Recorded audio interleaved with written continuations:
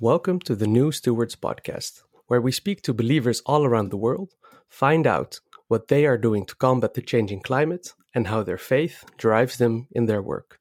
My name is Ilyas. I have been working in sustainability for over 8 years, and I believe we were put on this planet as stewards or trustees. In Arabic, this means Khalifa. In this podcast series, I hope to discover what it means to be a steward on Earth, so we can inspire and enable millions of Islamic sustainability leaders. Today, my guest is Ashraf Gomma Ali. He is on a mission to make the financial system a source of mercy for humanity. He is managing director of Ihsan Advisory, which works at the intersection of Islamic finance, Islamic moral theology, the Sustainable Development Goals, and positive impact. Over the last 15 years, he has worked in many different financial institutions in either a consulting or supervisory position in 9 different countries. Among those is his last position, in which he was responsible for the development of the CIMB Group's positive impact framework. In this, I believe Ashraf is a global pioneer. Welcome, Ashraf. Great to have you on the podcast. Thank you very much, Ilyas. It's a pleasure. It's a pleasure to be on the podcast with you. Thank you. So to dive into your personal motivations, why is sustainability important to you? Alhamdulillah, salatu salam ala Rasulillah. So first and foremost, as a Muslim, and a Muslim being someone who seeks to submit, to that which God wants of us, right? Sustainability, if we were to probably define sustainability before we talk about why it's important, probably the most common definition that people use is the one in the Brundtland, Commission, which is a development that does not where the development of the current generation does not deprive the future generation, right? And I think this is important. This is in line with our faith because we believe that God placed us on this earth, that He created the earth, He created everything, He sustains everything. But He put us here as a representative and as someone who is responsible, to actually take care of the earth and to, in a sense, use the resources that are here in the way that is in line with His commands. So in that sense, this is how we strike a balance. And then the word that we use for that in Arabic is adl, or justice, which is putting everything in its proper place. So everything has a proper place. Human beings have a proper place in the world. Animals, trees, rocks, streams, air, everything has a proper place. And our role is to make sure that we are striving to put everything in its proper place. And the moment that we veer away from that and we are not using the things correctly, we're not putting it in the proper place, then we fall under, in Arabic, the opposite of justice, which is zulm, which is injustice, right? And we're going to be responsible for that. And God is just, and He loves the just, and He does not like injustice. And we believe that even animals who are treated unjustly will actually question. There will be a great court proceeding on the day of judgment when everyone will be brought back and everyone will be responsible. And even the animals can bring a case against human beings, that they were treated unjustly. And so this is our responsibility to walk in this earth humbly and as a representative of justice.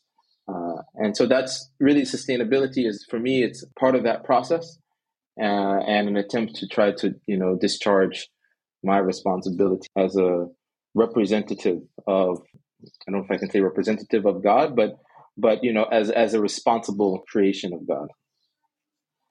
Yeah, so that would be my answer. And how conscious are you of that in your daily life? Can you maybe give a couple of examples how someone observing you for a day would see that in your daily actions? Ever since I became more conscious, I would say, of sort of ramifications, of sustainability from this kind of framework.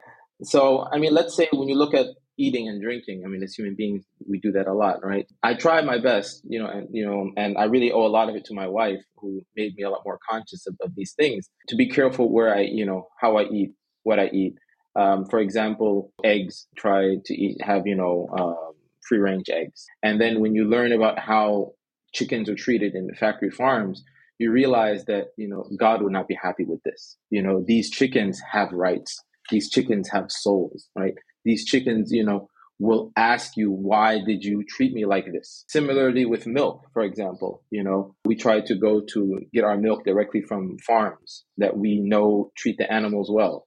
And also when you become more aware of how, modern dairy farming is done, and the various chemicals that are given to the cows in order for them to produce more milk, and the pain that they sometimes go through in many cases, right? You realize that these cows are animals, they're creatures, and they will also ask, they will say, why did you do this to me? I don't want to be part of something that is part of an industry as much as possible that's being cruel, to animals. So I think that's one of the main ways I would say that I practice it, is being aware of what I eat, because part of the Islamic tradition, what you eat and the way you nourish your body has a direct relationship on your spirituality. Because the body and soul, for us as Muslims, we believe that they're one, that they're linked, they're not like completely separate. And so in order for your prayers to be answered, one of the things you have to do is be careful what you eat, and that has an effect. So probably what we eat, and also being moderate in your consumption as well. This is also part of the sunnah, part of the way of that the Prophet, peace be upon him, Prophet Muhammad, peace be upon him, taught, to be conscious of that, not to overeat. And also in the way that that we train our children. Alhamdulillah, I've been blessed with 4 children, and it's such a big responsibility. How are you going to train them?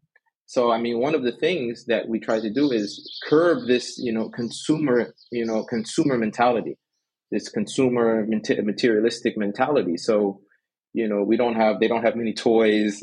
We don't, buy too many clothes. Try to make do with less. We try to train them, to hear the word no. When they just have various wants, I want this, I want, we say no. Because what makes us human is our higher self, not our bestial self. Every creature, eats and drinks and reproduces. That's not what makes us essentially human, but it's our intellect, our ability to, to control those lower urges. And so, we try to also, raise our children to be people who will be conscious, to think, who think. And thankfully, by the grace of God, that's happening. So, I remember we were walking down the stairs to our apartment, and my, son, he saw we had bags and everything, and he was like, "Be careful! There's a snail. Don't step on the snail." Being conscious of that, not killing. If you have a bug in the house, not just killing it, but trying to take it and put it outside, and being conscious that these things are alive. And actually, as Muslims, we believe that they worship God, that they actually remember God. Even plucking a leaf from a tree, when the children want to go play, when they want to take a branch or something, we say take a dead branch, don't take a living branch, right? So I think all of those, being conscious of those types of things, also the typical things, conserving water and things of that nature. Also, as Muslims, we wash a number of times, we make wudu. And so the way that the Prophet Muhammad taught is that you should conserve water even if you're on a running stream. And so we try to also, when you turn on the water, don't turn it on too high, teach the children that as well.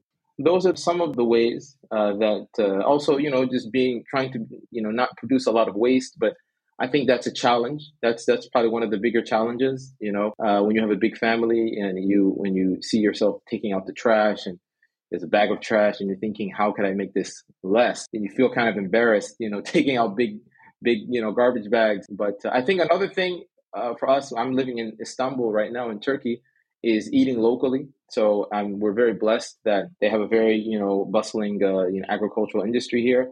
And around Istanbul, there are farms. And so once a week, farmers, they come and they bring their produce. So we tend to eat things that are in season. So you find, when it's cherry season, cherries are plentiful. They're everywhere. They're super cheap, right? And then when it's not cherry season, you don't see cherries, and that's fine, So eating in season, eating things that are grown locally, those are some of the ways that I try to be sustainable.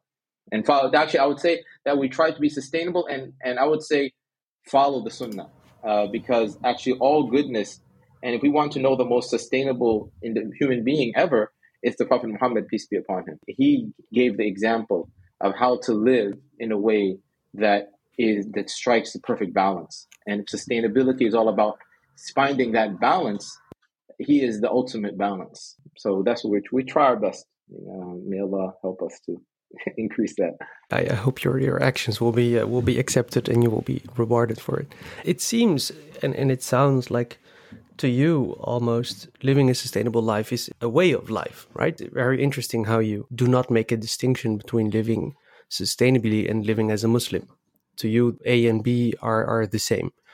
Is that a correct summary of the many beautiful examples you just gave? It's being very aware of who you are, of your impact on yourself, on your surroundings, and your future generations throughout maybe everything you do in a day. Yeah, I mean, I would say that definitely, because the thing about Islam, it is a comprehensive way of life. It is a way to elevate one's consciousness to higher levels, to be acutely aware, provides a framework to be aware of everything, of the life in everything, actually. I mean, even stones, I believe, have life. It's not only animals and plants, and God created everything, and God is sustaining everything. Truthfully, even the idea of, and this is counterintuitive, I think, to a lot of people who work in the sustainability space, that even having children, and ultimately it's God who creates the children and God who provides for them, but having children is an act of sustainability. There's a movement now that says the best thing you can do for the environment is not to have children, and that it pales. I mean, the impact that you can have by doing that pales in comparison to anything else. Pales in comparison to that. That's the greatest thing you can do. And I know certain, people who are in the sustainability space who have decided that they will not have children.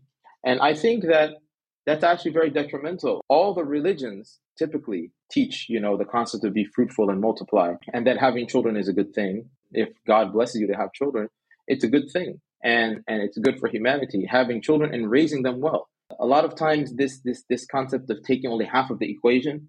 So someone looking at having children aside, apart from the importance of raising them properly with the proper morals and etiquette and understanding, just like people, they attack dairy farming, right, cows, but they don't look at the way that the cows are raised and the way that it's done, or they attack, meat production, and they don't look at how it's being done. I think this is one of the issues, one of the big differences, I would say, between the more sort of the sustainability space where God is not present in the discussion, and the sustainability space where God is present in the discussion. Where when God is not present, I think that things get very dark and really almost hopeless, because you feel like there are enemies attacking you from everywhere. There's a story by one great Turkish philosopher and theologian, Sayyid Bediüzzaman Zaman Nursi, who was a very famous scholar. He passed away shortly after the downfall of the Ottoman Empire, rise of the Turkish Republic. And he basically gave an analogy of the importance of a connection with God. And he said that back in the times of the Arab Bedouin, if you were out in the desert, you would need to affiliate yourself with a chief who was a powerful tribe, in order to have protection, amidst all the dangers in the desert. And so he said there's one person, as soon as he went into the desert, he found the chief and he affiliated himself. And then whenever any bandits would come or other, warring tribes or whatever, he would mention that I'm an affiliate of this chief, and then they would leave him alone, and he had a good time in the desert. But another person refused to affiliate himself to anyone. And so he was robbed and he was hurt and he just suffered tremendously. I feel personally that when you look at the world as completely barren and, something that we are, as if it came out of nothing and hopeless. And you have these types of things when you don't connect to God. But when you connect to God, you have a moral framework that you can hold on to, and it makes for a much more hopeful world. So, I mean, that's my long answer, to living how Islam and sustainability really work hand in hand. It is a long answer. I do feel you covered both the consumption patterns as well as the moral framework and a way of thinking in that. It is indeed true that many current sustainability discussions are quite dark. They are about a horrible future is out of our control. And I think here you're saying that affiliate yourself with a God, that future still is beautiful because you believe. You have been a finance professional your entire career. I believe you started with a bachelor's in finance and have been in the finance field ever since. And I would like to dive into the link between finance and sustainability. Before we do that, I would like to ask you what Islamic finance is. Okay, wonderful. Thank you so much, Ilyas. So Islamic finance is something that I've been trying to define actually throughout my career, and different people give different definitions. When I was in Malaysia, I was seeking to find a definition that would resonate with everyone, whether they're Muslims or non-Muslims, from every country, from every faith tradition. And so the way I look at defining Islamic finance is through the goals of Islamic finance. So I'll say Islamic finance is basically financing. And I think people know what financing is typically, whether it's banking or whether it's investments, providing money, taking money from those who have excess funds, savings, and then basically providing it to those who have financial needs, and entrepreneurs, consumers, so intermediating between the savers and the spenders, basically. So, but then how do you make that Islamic? Where does Islam have to do with that? Islamic finance, is based on Islamic transaction law or Islamic moral theology. And the Islamic moral theology is really overall goes back to the concept of maximizing benefit and utility and minimizing harm. And then when we talk about what are the benefits and what are the harms that Islamic moral theology kind of focuses on, it makes them sort of primary and universals. There are 5 main ones. The first is protecting and preserving faith, and which is we believe to be the essence of and the basis of morality. So faith is one. The second is preserving life. The third is preserving the intellect, which is by which you were able to function, by which we're able to know God, by which we're able to protect life, the intellect. And then the fourth is protecting family, which is of course the very essential unit of society. And then the fifth is protecting property. And then some also add a sixth, which is protecting human dignity. You find that this is a common thread throughout all of Islamic moral theology, and that these values are universal. So when I define Islamic finance, I give this long definition. I say it's finance that seeks to maximize the benefit and minimize the harm to individuals and society, particularly through the focus on the universal values of preservation of faith, preservation of life, preservation of intellect, preservation of the family, preservation of property, and then preservation of human dignity. That's kind of my full sort of comprehensive definition. And I mean, it's an attempt. It's a human attempt. So you try your best because we live in this world and we have to make choices. And there's, you'd be hard pressed to find anything that is like purely evil or purely 100% good. You typically things have some level of mixture. And so you always need to be making these calculations. So that's kind of how I define Islamic finance. In your last position, you've been working on building a decision-making framework, a holistic framework for sustainability within a large financial institution. Could you take us through that process? Taking through that process, I joined CIMB, and CIMB is the second largest financial institution in Malaysia. It's an institution that is actually has branches. It has various entities and banks throughout Southeast Asia, as well as in London. And so it does Islamic banking in some jurisdictions, is particularly in Malaysia, Indonesia, Singapore, and the UK.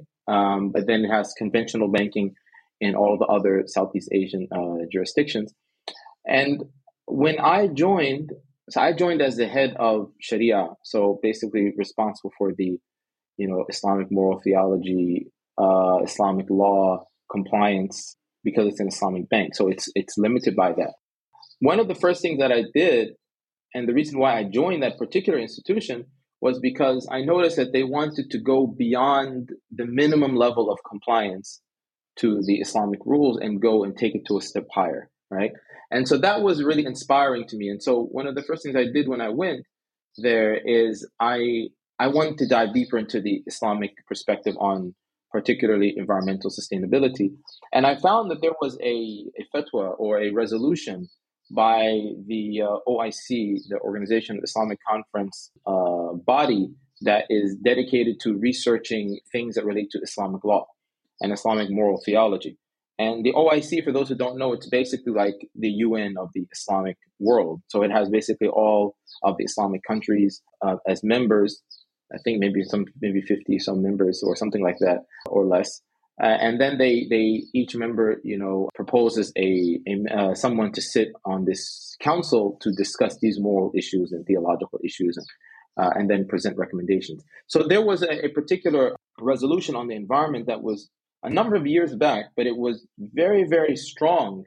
And I think particularly when we were discussing, issues of like CFCs and hole in the ozone and all that type of stuff. Basically, they said that anything that is harmful to the environment, that represents a net harm to the environment, and that basically may deprive future generations of the ability to use the natural resources, basically unsustainable, is prohibited in Islamic law. And then they specifically spoke about biological weapons, they spoke about chemical weapons, they spoke about releasing harmful gases into the atmosphere that creates holes in the ozone. And then they basically said that these are all prohibited based on the universal principle in Islamic and in the Islamic moral theology that prohibits harming anything. Do no harm. That's a principle in Islam. Do no harm. There should be no harm done, nor should there be any reciprocation of harm. So this is a statement of the Prophet Muhammad, peace be upon him. And so they said that, Islamic countries should do everything in their power to bring effect to this resolution, whether it's in the educational system, whether it's using the criminal justice system, whether it's using the, broadcasting, media, all of that. Bring everything to bear to do this. So I presented this to the bank and basically said that since we are, as an Islamic bank, we are responsible to follow the rules of Islam. This is a rule of Islam. Let's follow it. And let's put in place a framework for that. Let's ally with partners who can support us and give us the tools to do that. So particularly UN Global Compact, I recommended that we sign on to that because it's a document that is actually created for the private sector. And I reviewed those documents and I found that there is nothing in there that is against the Islamic moral theology principles.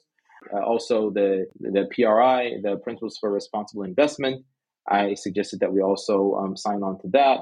And basically, build this network to see how other people are doing this, and then we go on a journey to do this. You noticed that the more traditional Islamic financing world and the non-Islamic existing ethical frameworks were quite separate from each other, and you saw that they could coexist or even enrich each other. So you made the suggestion to adopt some of these declarations on sustainability. Yes. Because, we have a principle that which is necessary for the fulfillment of an obligation is also necessary. So I think these principles of do no harm are always present in the minds of the scholars. And if you look at the screening methodologies that are used in Islamic finance, they really revolve around do no harm. So we don't finance any sector that has a net harm on society. So alcohol, gambling, pornography, weapons, that are, destroy, various types of weapons. So you find that we don't finance these types of activities. We don't invest in them. We don't finance them. We don't insure them. And then also, from an Islamic perspective, things that relate to gambling, are also prohibited, and also penalty interest and things like that. Those things are also prohibited because we believe that they have a net harm on society. Now, on the environmental side, I wouldn't say that the scholars were oblivious to the environmental issues because it's very, very well rooted in Islam. We have a tradition of the Prophet, peace be upon him, that says that a woman will enter hell because of torturing a cat. And the story goes that a woman took a cat. She was a believer. She took a cat from the wild. She imprisoned it in her home. She didn't feed it. She didn't let it go out to hunt for itself. And she starved it to death and it died. And the Prophet Muhammad, peace be upon him, said that she will go to hell because of what she did to that cat. And then on the flip side, we have another tradition that says a woman from the previous nations who was a believer but she was a prostitute. She saw a dog in the desert or somewhere that was so thirsty it was licking the wet sand. And so she went down into the well and she actually filled her shoe with water and she gave water to the dog, and that all her sins will be forgiven and she will enter paradise because of that act of kindness. So this is our framework, right? But the issue is then, how do you do that? Having the technology in a broad sense, to determine, what type of things are environmental practices are harmful, and how do you strike a balance between what's sustainable, what's harmful, because you have to cut down trees, right, to live, and that's not inherently bad, but cutting down entire forests and not replanting them or things like that would be bad. So where is the balance? So I think what I put forward is that we have tools now. The global community has started to develop tools that help us to identify where the balance is. And now, if we have those tools as Muslims, we should embrace them. We can tweak them, we can examine them, particularly within our moral framework, but we can use those to try to minimize the harm. So I wanted the bank to do that. So I mean, basically, then we went on this journey, and there's an entire case study that was done by the RFI, Responsible Finance Institute, talking about our journey. Inshallah, I think I can repost it on my website, ihsanadvisory.com. By the time this podcast comes out, I'll have it there. But we basically presented this to the board, and then showing the board that this is strategic, that this is the way forward. It's not just about protecting yourself from risk, but it's also about embracing, a better way of doing business. It's just overall better for your employee satisfaction, better for your relationships with your stakeholders. It makes you actually even more strategic in the way that you think. So the board, we're very blessed that the board, the group, embraced this wholeheartedly. And it was something that was led by the Islamic Bank, even though the Islamic Bank represents a minority portion of the entire group's business. We felt very blessed because really what motivated us were Islamic principles. It was, I was involved, but mainly it was my boss, who was the CEO of the Islamic Bank, Mr. Rafi Hanif. He was really the pioneer who kind of pushed that forward. And he was really motivated by his faith, to push that forward based on what he was saying. You've mentioned a couple of times that there were lessons you could learn from traditional financial institutions that helped you create those decision-making tools. What advice would you give those traditional financial institutions they can learn from the Islamic moral framework? Because what you're saying here is that those two different sources of knowledge enrich each other and create a new framework for strategic long-term decision-making. Yeah, that's a great question. That's a great question, because I was blessed to be part of. We were my bank, CINB. We were a part of the core members of the United Nations Environmental Program's Principles for Responsible Banking, and it's a very beautiful document. I encourage people to take a look at it, Google it. Those who are affiliated with financial institutions, to actually encourage your institution to actually sign on to it. So, we did review it, and everything we found was in line with Sharia. And so I was fortunate to write this, a few lines in there covering Islamic banks. And basically what I wrote was that Islamic banks are institutions that seek to, maximize the benefit, minimize the harm, particularly in relation to the preservation of faith and life and family and intellect, as well as property.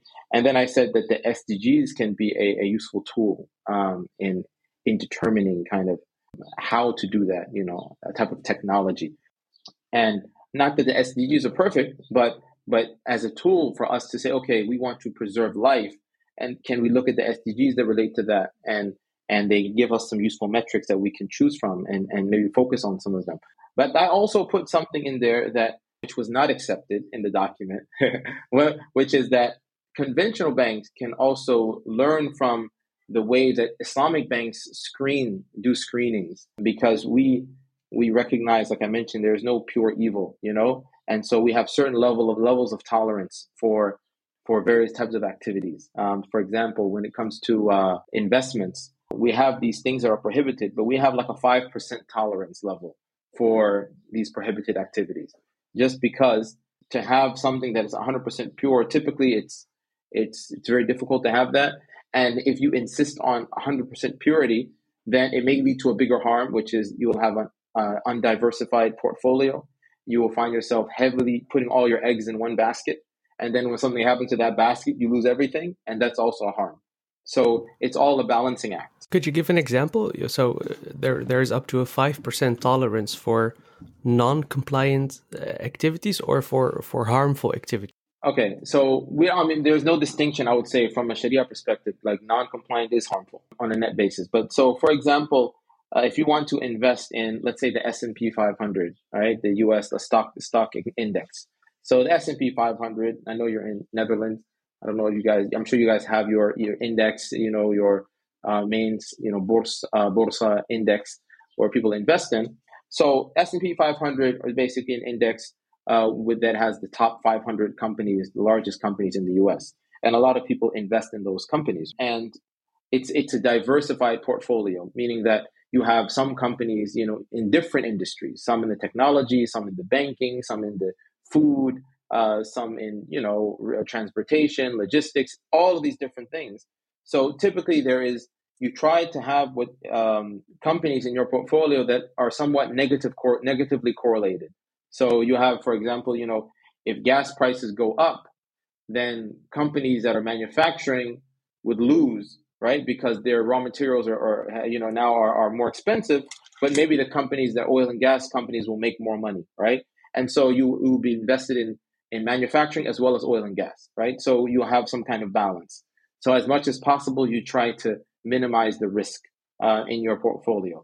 And that's considered good practice. If, for example, we said that oil and gas is completely prohibited, right? Then you have a portfolio that doesn't have that. For example, I'm just giving a very simple example. Oil and gas is prohibited. So in that case, you don't have any oil and gas in your portfolio. When oil and gas increases significantly, all of the companies you have are manufacturing companies, they all lose. So now you find your portfolio crashing, right? If you are able to invest in oil and gas as well, you might find your portfolio losing, but not as severe as if you had a diversified portfolio. So when it comes to the Islamic screens, one of the biggest problems is interest, because as Muslims, we try to avoid interest as much as possible. And so every company almost will have money in the bank and gets interest on their money. Now, of course, interest rates are low, so it's not as bad, but when interest rates are high, it's even worse. And so if you were to say, if any company has even 1 penny, right, of interest, I'm not going to invest in that company. You might only find your investable universe to be like 10 companies in the world, 20 companies. And it's also, you have to invest all your money in those 20 companies. And then if those companies go down, and they might all be in a similar industry, if they go down, you lose everything. So that's also not prudent, and it's not practical. And, in Islam, we don't believe that God wants us to have a, overly difficult life. There's some difficulty, that's the nature of the world, but not overly difficult. When things are difficult, we find that there's always some ease that will come in to balance things out. I hope that answers kind of the question. Particularly the main area of prohibited income typically is the interest. Other areas, normally if the sector issue like gambling, it won't typically be that a company has like 5% of gambling income, or 5% of like pork income, or 5% of something like that. Typically it's interest. But then sometimes we might be financing a restaurant, for example, or a grocery store. And the grocery store, by and large, everything they sell is, fine and good and even halal from an Islamic perspective. But they might have a section in that grocery store where they sell pork. And so then the question comes, are we able to finance this company? Are we able to, if we own a building, can we rent to this building, this space to this grocery store? That's where we have to kind of look at how much we can tolerate, how much we can't tolerate, and what is the cost of having like a hard line approach. So we wanted to put something like that in the document. We said that the sustainable banks can learn, but they didn't want to put it. I'd like to dive into consumer activism. there is this debate going on in the sustainability field between either voting with your wallet or actively lobbying for system change. And people are saying that it doesn't really matter if you vote with your wallet, because the amount of money you as an average consumer are controlling is insignificant in comparison to the system. To me, I find this debate to be, I feel this debate does not apply to me, because I believe even my small actions, God willing, will be seen and noted down. So it does matter if I make a conscious decision with how I consume, like you explained in the beginning. From an Islamic perspective, how do you look at voting with your wallet? Do you believe that voting with your wallet is part of making those conscious decisions? And how can we do that in a more beautiful way? Because it is quite difficult, right? I think that the elaborate explanation you gave in the beginning kind of illustrates how much effort it can require to live in a sustainably and conscious way throughout your entire day. Yeah, alhamdulillah. I mean, it's a great question, and I mean, I think I face these types of issues every day. So, for example, I have a 2-year-old daughter, and she really loves dolls and babies. So she's been asking if she wants a baby, she wants a baby, and so it's like, okay. So then we're thinking, okay, we want to get her something, but we want to get her something that is high quality. We want to get her something that is sustainable. We ended up buying, this Waldorf doll that is knitted from Etsy, from a local, like artisan here in Turkey, right? I mean, you can go and buy something, from the store made of plastic, and then, they put it in their mouth, and God knows what type of chemicals are, on that plastic, right? But, is that, once again, sustainable? When we wanted to buy a desk, and we actually found a local carpenter who had, he had this, what they call live edge wood. It's like actual trees, and instead of, various pieces of things put together. And the person was actually a religious person. He took this as a spiritual pursuit. Actually, when we went to his workshop, we knocked on the door. He couldn't answer us because he was praying, and then so my wife said, we want to get it from him, and, he made it, and then, he brought it to us. And I mean, it was, you can tell that it was a spiritual act for him, right? So I think, with these types of things, voting with your wallet, I think we have to always remember the human element, right? We remember the human element, and as much as possible, I think being as close as possible to the person who actually made the thing, right? And ideally knowing the person who made it, and ideally, buying from people who, put their heart and soul into things, who, and even better, who do things with consciousness of God. When they're doing the thing, they're whatever it is, they're doing it with consciousness of God, right? I would say that that's important. And I would even say that those things have more blessing. I mean, as Muslims, we believe that there's a concept called blessing, right? That when we use things, we want a certain utility out of them, but that utility is created by God. And there are certain rules, metaphysical rules, that God puts in place, that some things will have more utility than others overall. And that, difference in utility is basically blessing. So yeah, I mean, I think this is one. I think the other one, like I mentioned about, once again, being conscious of how things are done. If you're buying animal products, be aware whether the way these are being produced. If you have a farmer, from an Islamic perspective, when you even move the animal, if you want the animal to move, you're not allowed to hit the animal excessively or to harm the animal. You would only do what's necessary, right? I once asked my teacher back in Malaysia, I said, if you buy meat or, from a farmer who is kind of somewhat abusive to the animal, but it's slaughtered according to the Islamic rules, right? Which is, using a very sharp knife and reciting the name of God before it's slaughtered, does the meat become unlawful in any way? He said, no, you can still eat it, but he said it'll definitely have less blessing. So if you want blessing, right, then you want something that even the way it's produced is produced in a good way. So I mean, that's the thing. The real utility is in the blessing. I mean, I think that hopefully that answers your question. The idea of voting with your wallet. I think you want blessing in whatever you consume and whatever you do. We have a verse in the Quran. It says, وَتَعَاوَنُوا عَلَى الْبِرِّ وَالتَّقْوَى وَلَا تَعَاوَنُوا عَلَى الْإِثْمِ وَالْعُدْوَانِ, that cooperate together in that which is good and that which is, in God and being conscious of God, and don't cooperate in ithm. Ithm is basically wickedness, and udwan is transgression. So when it comes to sustainability, there is some transgression that happens, whether it's transgression on the environment, transgression on animals. You don't want to be party to that as much as possible. And also, we believe that God is in control, and you will be asked about whatever you do. You're not necessarily, responsible to change the world, but you do what you can do for yourself, and God may reward you as if you change the world. Or you may make a prayer, and that prayer will be answered, and the one who controls the world will change the world for you. So this is the difference between a God-centered paradigm and a godless paradigm. And Allah knows best. The potential for change is endless, right? If in that God-centered paradigm, it is not just limited to your own actions, but it is, it is up to your intentions and your effort and your, the level of consciousness and spirituality you put into your way of living.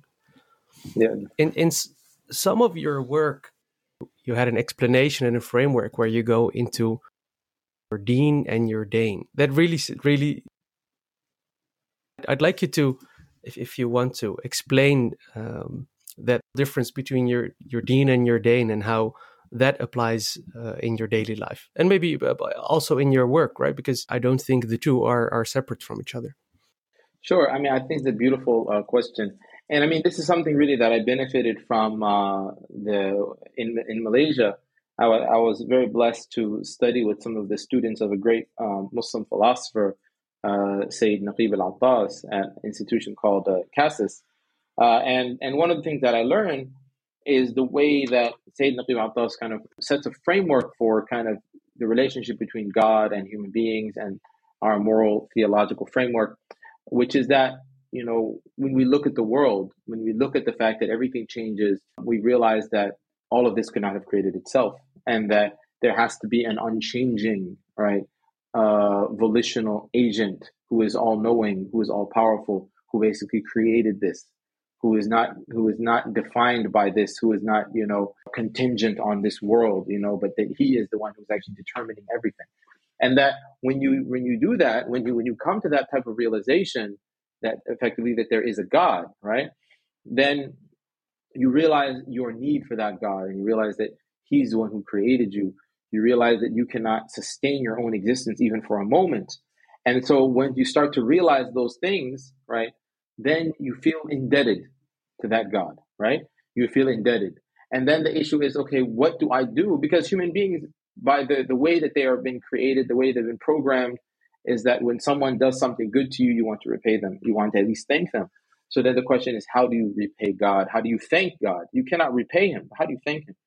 And this is where the concept of the rules come, that God sends prophets, and that those prophets explain, this is the way that you say thank you. This is the way that you I would not say repay, but this is the way that you, if we were to use the word repay the debt that you owe God.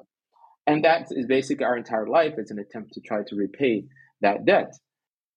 When I was trying to develop a framework for positive impact investing and positive impact financing at my previous institution, we scanned maybe 100 different financial leaders in sustainability and all over the world. And we found that nobody has a sort of a metaphysical or a philosophy on why sustainability is important, why positive impact is important, besides saying that our stakeholders are important and we want to have a positive impact. But why? Why do you need to have a positive impact, right? You have shareholders, you need to have a positive impact on them, make money for them, right? So we try to apply this to the corporate person. So we said that as a bank, as an institution, as a corporation, we would not exist without the support of our stakeholders and the broader society. Because if you look at the company, the corporation, it's a creation of the society. And then we said we would not exist without the support of our stakeholders and the broader society. And then as a result of this, or in recognition of this special obligation, so then I use the word obligation, that realizing that creates an obligation to the one who, quote unquote, created you, right? We seek to maximize our positive impact in everything that we do. Why maximize? Why not just have a positive impact? Because you want to maximize it. Because if you're not if you have, if you were to measure, negative impact is -1 on the y-axis, minus, and then positive is +1 and going up. If you have the ability to get to +10, which is positive and maximizing your positive impact to your stakeholders, your shareholders, the society, but you suffice yourself with +1, there is a difference between +9 that you have decided, I don't really want to do it. I don't really care to do it. I have better things to do. Even though I can use my mind, use my resources to try to up that, right? I don't want to do it. Your not wanting to do it is not fulfilling the obligation that you owe. You are falling short of that obligation. So you have to seek to maximize. How can I maximize? And we created this framework where we looked at, what various reports, we looked at the SDGs, and then we looked at various reports from government, quasi-government, private sector, on where the government needs help in achieving the SDGs from the private sector, because they can't do it all. So we looked at the opportunities in the new economy, whether it's renewable energy, all of that. And so and then we looked at the core competencies of the bank. Where is the bank strong at? And then we said, wherever these intersect, where these all intersect, that's where we should focus, right? When we talk about positive impact, in our positive impact business, where we allocate a certain amount of capital for positive impact, focus on that. Because there we are doing something that will make money for our shareholders. We're doing something that's using our core competencies. We're doing something where the government themselves are saying, we don't have the capacity. We need the private sector to help here, right? Or else we're going to fall short of the SDGs, right? And that's what we should focus on. And for me, as a Muslim, I look at that as a type of collective obligation. We have in Islam, in Islamic moral theology, we have individual obligations that individuals have to do, whether it's praying, fasting, or whether it's staying away from, harming others, fulfilling your social obligations. Let's say these are individual. And then we have collective obligations. Collective obligations, the typical one, if somebody dies, their body has to be washed. You have to pray over them. Somebody in the society has to do it. If nobody does it, everybody gets a sin. So to me, these areas are collective obligations for the corporation. Individual obligations don't do harm, follow the rules of Sharia, follow the rules of Islamic moral theology. Collective obligation, positive impact. Help to fulfill the needs as much as you can of the society, without which you would not exist. Okay, that is a strong framework, and quite simple also to apply within your, like, as a thinking framework. I like the simplicity of it. That is beautiful. Thank you so much for answering my questions. I'd like to give you the opportunity maybe to leave us with the final note or a final message for listeners. I know you've been pioneering in this field. Where can people follow you, find you, see more of your work? Alhamdulillah. I think the final thought is that we have to look for beauty. I think we have to look for beauty when it comes to everything. God, we have a tradition that the Prophet Muhammad, peace be upon him, said, God is beautiful and he loves beauty. And this is something that I notice here. I'm in Istanbul. It's a very beautiful society. I don't know if you hear the adhan in the background, but the call to prayer is being made. And even in the way that they make the call to prayer, it's very beautiful. And part of beauty is also functionality, So even in the call to prayer, in the morning, it's done in a particular way. In the evening, it's done in a particular way. In the afternoon, the beauty of it revolves around what is the need for that particular time of the day. So I think connecting to beauty is very important. Connecting to nature. I think as Muslims, we have to, when the call to prayer, we have to actually connect to nature 5 times a day, because we actually, our prayer times are linked to the shadow and the sun and the rising and the setting. We have to get out of our concrete jungles. We have to get out and we have to look at the stars. We have to look at the animals. We have to look at the plants. We have to think. And I do believe that we need to connect to God. I think that it is a necessary. The least sustainable thing is living a life that is not connected to God, connected to the Creator. It would lead a person down a road, I think, where they make moral choices that are in actuality immoral, and actually unsustainable in the ultimate balance of things. So everything has to revolve around that. I mean, as a Muslim, I'm saying this as a Muslim, and I invite people to do that. And the way that you connect to God is connecting to His world, connecting to this beautiful universe that He has created, and thinking about it deeply, that this cannot have come out of nothing. All of this perfection, all of these systems. And I think once one does that, then you can start to even observe nature and look at the natural systems that are in place and try to mimic those, that they call it biomimicry. You try to mimic those, and when we see the secrets in the way the world is created, then I think it will also give us guidance on how we should be good stewards of this world. And then we have to always ask God for help. My 2-year-old who wants the babies, she has a form of remembrance that she says, or basically she has a song. It says, God made me and God helps me. God made me and God helps me. And I think that's our motto. Really, God made us and God will help us on this journey.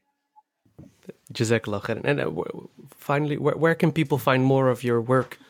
Yeah, I mean, I think by the time it's a new organization. I think by the time this podcast is released, I'll have the website up. It's called Ihsan Advisory, IHSAN Advisory, and they can find me on LinkedIn. Ashraf Gomma Ali, ASHRAF, and then GOMMA Ali, ALI. And I am at the service of all your listeners, and whoever wants to do something good, we cooperate together to do good things. Thank you. We will definitely put links in the description of this episode. Thank you so much, Ashraf, and I hope to see you very soon again, inshallah. Thank you so much, Elias. Thank you, everyone. Thank you for listening to this episode of the New Stewards podcast. I hope it has been both beneficial and encouraging. Please take the time to reflect on how you can live in a more sustainable way. God willing, together, we can build a better future for ourselves, the Ummah, both now and in the future, and be rewarded in the hereafter. And God knows best. If you want to share any reflections, please send an email to newstewardspod@gmail.com. That's all one word. Wassalamu alaikum wa rahmatullahi wa barakatuh.